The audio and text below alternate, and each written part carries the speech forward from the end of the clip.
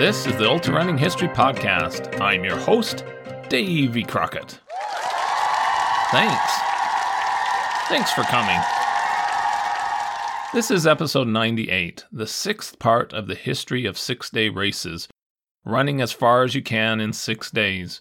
In this episode, in 1875, Edward Payson Weston and Daniel O'Leary raced against each other for 6 days for the championship of the world. Wow!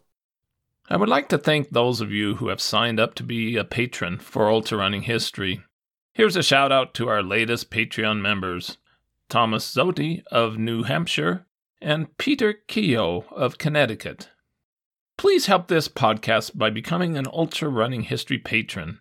You can sign up to contribute a few dollars each month.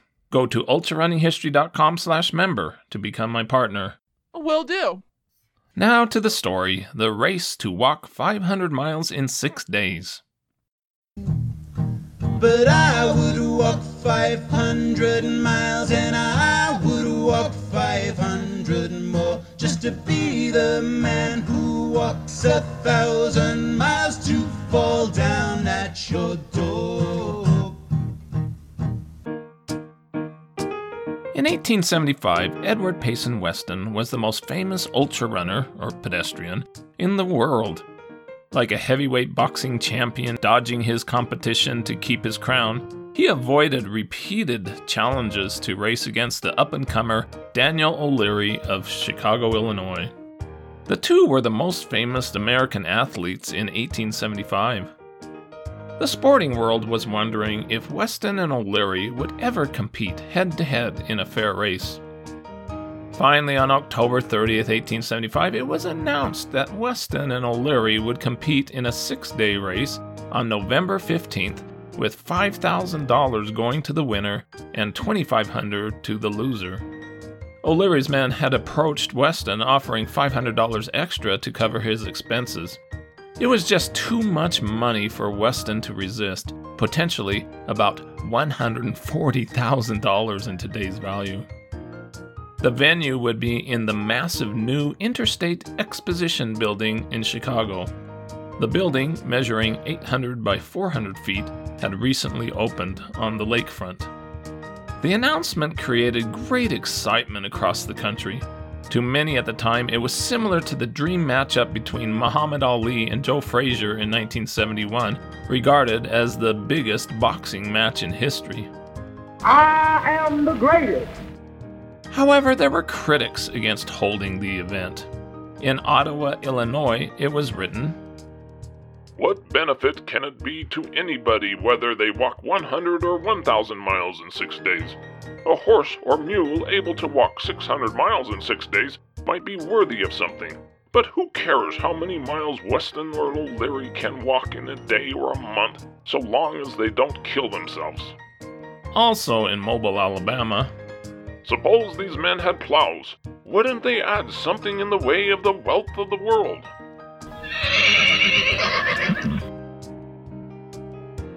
Weston arrived in Chicago nearly 3 days before the November race and stayed at the luxurious Gardner House next to the Exposition Building on the Lake Michigan lakefront. It was reported, "He is in good condition and confident of success. O'Leary also is in excellent trim and confident of victory as his opponent. The contest will no doubt prove very exciting." Wagering was heavy, with Weston being a slight favorite. The Chicago Tribune gave a pre-race commentary about the two pedestrians. "O'Leary has made some excellent feats and has but one failure to his credit, while Weston, with also a good record of times, has a considerable number of bad fizzles on his list of attempts. Both men have before attempted the 500-mile walk, and both have succeeded. O'Leary made the distance in a little over 153 hours, while Weston covered the same ground in 10 hours less. However, some doubt was cast on the accuracy of the timing and measurements which resulted." O'Leary visited Weston and talked over plans for the race. Weston inspected the track and gave his approval. 2 separate tracks would be used, the outer 6 laps to a mile and the inner 7 laps to a mile. Weston was offered his choice, and he picked the inside track. Spectators began to assemble in the building an hour before the start on November 15, 1875. There wasn't a huge crowd, only about 100 people, and consisted mostly of men interested in sports. A reporter visited O'Leary in his room on the east side of the building, where he lay on a lounge covered with blankets. His wife was there, along with friends and a doctor. O'Leary had first intended to walk 100 miles in the first 18 hours and 118 miles in the first 24 hours, but changed his strategy to simply aim to beat Weston. Weston arrived later and came up to the judge's stand at midnight. O'Leary soon joined him, and a crowd gathered around to watch the start and gave loud applause. The two athletes shook hands and wished each other well. Weston wore the black velvet suit he had used in his previous matches, knee pants, boots, a light linen hat, a silk ribbon thrown across his shoulders, white gloves, and carried a light whip in his hand. O'Leary wore white tights, a striped tunic, and light walking shoes. He wore no hat and carried a pine stick in each hand. O'Leary's wife stood near his track with a nervous look on her face. Mayor Harvey Colvin, the starter, gave a short speech. He hoped that the city would treat the visiting Weston well. The two walkers took their places on their tracks. Mayor Colvin counted 1, 2, 3, and off they went. The second six-day race in history began at 12:08 a.m. O'Leary shot out fast, completing the first mile in 11 minutes and 3 seconds, with Weston in 12:46. After that, O'Leary settled into a steadier pace, and after 2 miles, they were just 6 seconds apart. The two walkers plodded around during the early morning and didn't take a rest until mid-morning, when O'Leary, in the lead, reached 50 miles in 9 hours 23 minutes. He then went off the track for his first rest for 27 minutes. On his return, he was often accompanied by his handlers who helped pace him. Weston took his first rest of only 11 minutes at mile 76, just a few miles behind. The walking styles of the two competitors were quite different. O'Leary walked straight with a quick stride and bent arms. He conveys the impression of walking with more exertion than Weston, and his crooked arm helps to give an air of labor. Weston seemed to drag his feet, then throw them with a long swinging step, with his arms at each side. O'Leary held his head up, looking around him, while Weston always looked sharply down and saw nothing but the dirt ahead of him. During the afternoon, the crowd grew to about 500, and they were allowed to remain on the floor close to the action. In the evening, the assemblage grew significantly, especially with ladies. I love you, Weston. A band was in presence a portion of the day and evening, and played rather dolefully, but very loud music at intervals, such as the wind of the performers dictated.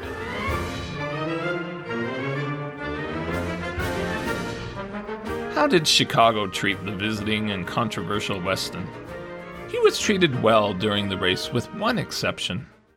Once a man used insulting language to him as he passed. "Weston, you humbug!" He at once stopped his travel and demanded of his competitor that the man be cast forth, and the act was accomplished without harm by the police.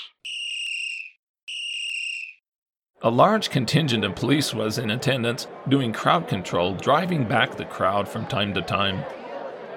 During that first evening, there was a surprising skirmish in the audience. 15-year-old Albert Morton had recently escaped from a nearby prison and showed up to watch the race. A police officer noticed him in the crowd and approached to make an arrest. Albert drew a razor and attempted to carve the officer. A well-directed blow with a club subjected Albert. He was taken before a judge and had 90 days added to his 10-month sentence for burglary and stealing a watch and chain.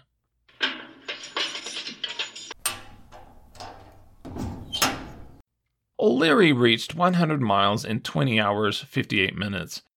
At 110 miles, he was 20 miles ahead of Weston and retired to his room for a few hours' sleep.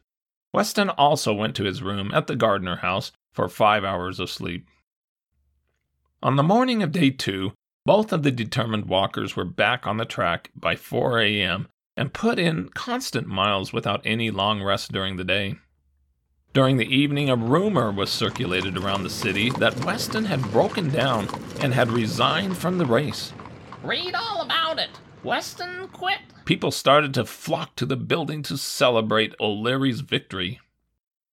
A reporter went to Gardner House to validate the report. Weston had just finished his supper and was angry about the false report. He stated that he was not thinking about quitting, that his physical condition was good and he was pleased with his progress.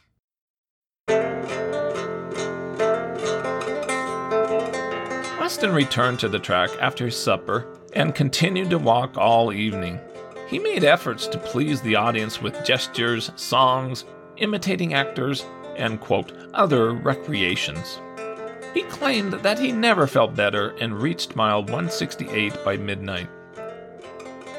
O'Leary stopped for the night at 10:30 p.m. after reaching mile 190. It was speculated that Weston was playing a waiting game, expecting that O'Leary would crumble by day 4 or 5. But O'Leary had walked strongly that day and at no time showed any signs of exhaustion. After 3 hours of sleep on day 3, O'Leary returned to the track at 1:30 a.m. About dawn, he experienced a bad nosebleed and needed to stop for an hour to take care of it. During the morning, a man came into the building and handed a note to one of O'Leary's handlers. It was a formal challenge for O'Leary to walk 150 miles against the man. The challenge was consigned to the flames. The audience size grew each day. Reporters issued complaints that the race staff were providing them abominable accommodations, being jammed into the crowd without seats, despite the free coverage they were giving in their papers about the event. They said, "It was impossible for newspapermen to make reports while hanging over a railing to which their chins hardly reached." O'Leary extended his lead by 5 miles that day. The score at midnight was O'Leary 273 miles, Weston 247 miles. How are the two walkers doing on day 4? O'Leary wears the same thoughtful look that has characterized him during the contest, while Weston keeps up that jolly good humor for which he is noted.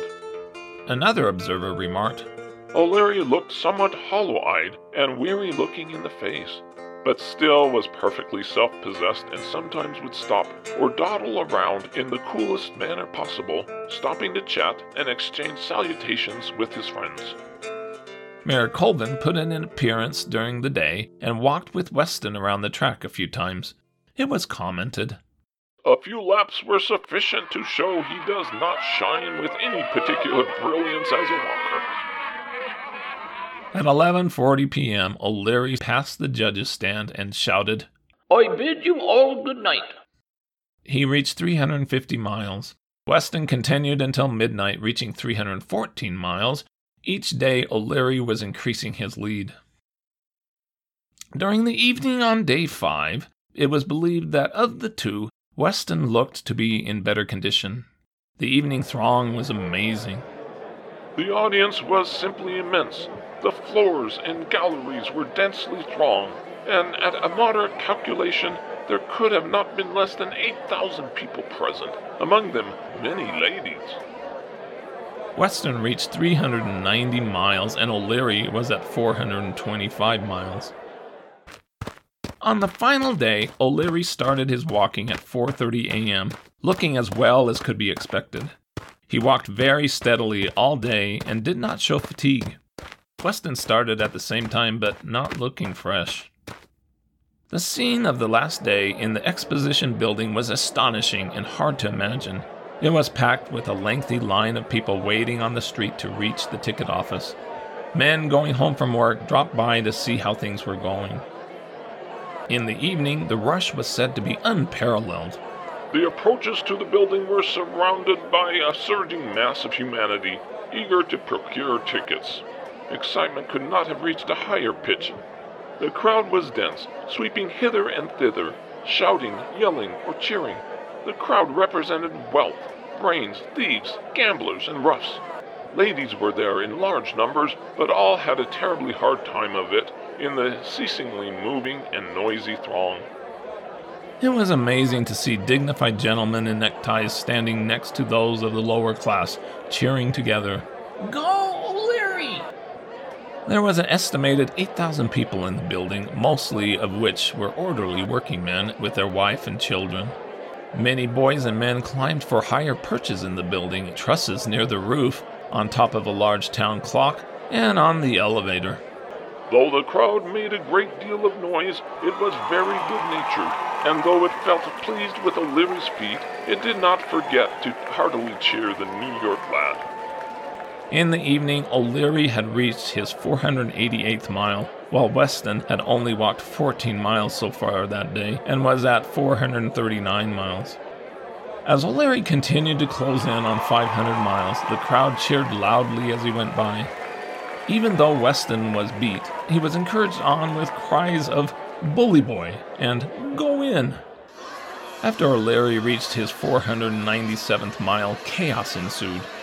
At this time, the crowd seized the track and was driven back with the greatest difficulty. Many went through the ropes to gather between the tracks used by the walkers. Weston looked very weary and dejected, but kept plodding along. As O'Leary neared the judge's stand on his 500th mile, a terrific cheer rent the air. Hats flew, the band played, and the pedestrian's wife presented him with a magnificent basket of flowers. He reached 500 miles in a world record 143 hours, 13 minutes. He then continued and set a new 6-day world record of 503 miles. Weston reached 451 miles. O'Leary was presented with a massive gold medal as champion of the world, and then the two men were taken safely away from the crowd. The event was a great financial success, bringing in about $16,000 for the week, valued at $400,000 in today's value. O'Leary and Weston divided the net gate proceeds, each receiving about $5,500. They both became very wealthy. O'Leary would invest much of it back into the sport.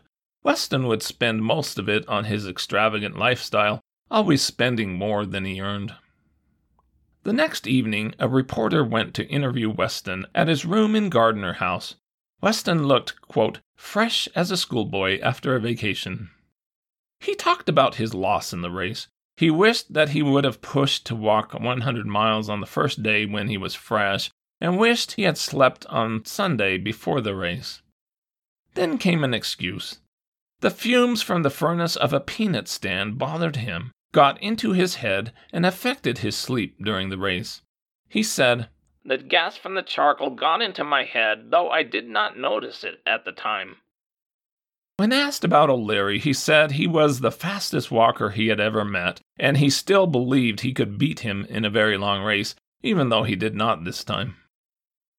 Months later, after Weston was frustrated with continual reminders about his defeat by O'Leary, he brought forth a new excuse that had never been reported on during the race. He said that some Chicagoans had sprayed pepper in his face as he walked, and others threatened to shoot him. This was likely untrue, and just sour grapes for not performing as well as he had hoped. He got them sour grapes. Sour grapes, sour grapes. He got them sour grapes. The reporter next visited O'Leary in his home, a modest little furniture store where the family lived in the rear. O'Leary was cheerful and chatty and didn't seem to be fazed by his efforts during the past week. He said that he had slept only a total of 16 hours during the entire week. While he stopped more often than Weston, he was convinced that his speed could win the walk. Once he established a big lead, he didn't see any reason to be in a big hurry and held back. Of Weston, O'Leary said, "He is an extraordinary man. He can endure more hardship than any man I had ever seen. His method of walking is one I wouldn't have any criticism about." O'Leary started to receive challenges from random unknown walkers, which he ignored. He was willing to walk against Weston or any other man if the money was worth it, but at that time he didn't plan to compete for the next 6 months. He believed that someday he would compete in England. As could be expected, Chicago gloated over the victory. The Chicago Tribune cheered, "The Chicago boy has shown that his powers of endurance and strength are greater than those of the man from New York, and has proved himself a champion and has won the title of champion pedestrian of the world. O'Leary retired with baskets of flowers and a huge gold medal, while Weston retired with nothing to speak of but the lead he put in his boots, his ruffled shirt and green trimmings, and remembrance of his folly in supposing that, after dilly-dallying along for 3 or 4 days, that he could make up the distance on the last day and come out ahead." Another Chicago paper wrote, "Old Weston was beaten. The pampered and favored child of the eastern metropolis was done for. We would like to know now what New York thinks of herself. Notwithstanding this gorgeous triumph, New Yorkers will still be welcomed at our hotels and will be fed at the same rates as other people." Still, many in Chicago thought the entire event was a waste of time. If the two wanted to race again, it was hoped that they would choose a different city. "The most grateful thing that O'Leary and Weston could do is walk off to St. Louis. The people there need amusement. In Wisconsin, We cannot regard the performance as anything than a show conducted for money-making purposes. The exhibition was perhaps 1 degree above a prize fight." and a strange one from New York. "Now that O'Leary has outwalked Weston and extinguished himself, it is suggested that someone should outwalk and extinguish O'Leary, and then commit suicide." The cruel comments about Weston again surfaced. In Mississippi, "There are 2 things that we are opposed to, skunks and Weston the Walkist. Chicago has just had a dose of Weston. It would be a blessing to the community if Weston could only be induced to work in some steam mill where there could be a good prospect of an early explosion." O'Leary had proved that he was a worthy opponent for Weston, and probably better. It was time to take this new popular sport internationally. Stay tuned as the 6-day race heads back to England.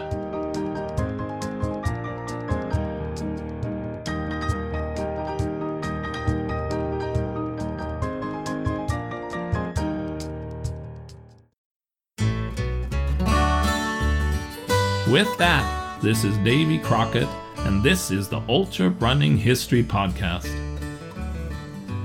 I hope you run fast and far, enjoy life, get outdoors, and most of all, stay safe and don't take unnecessary chances.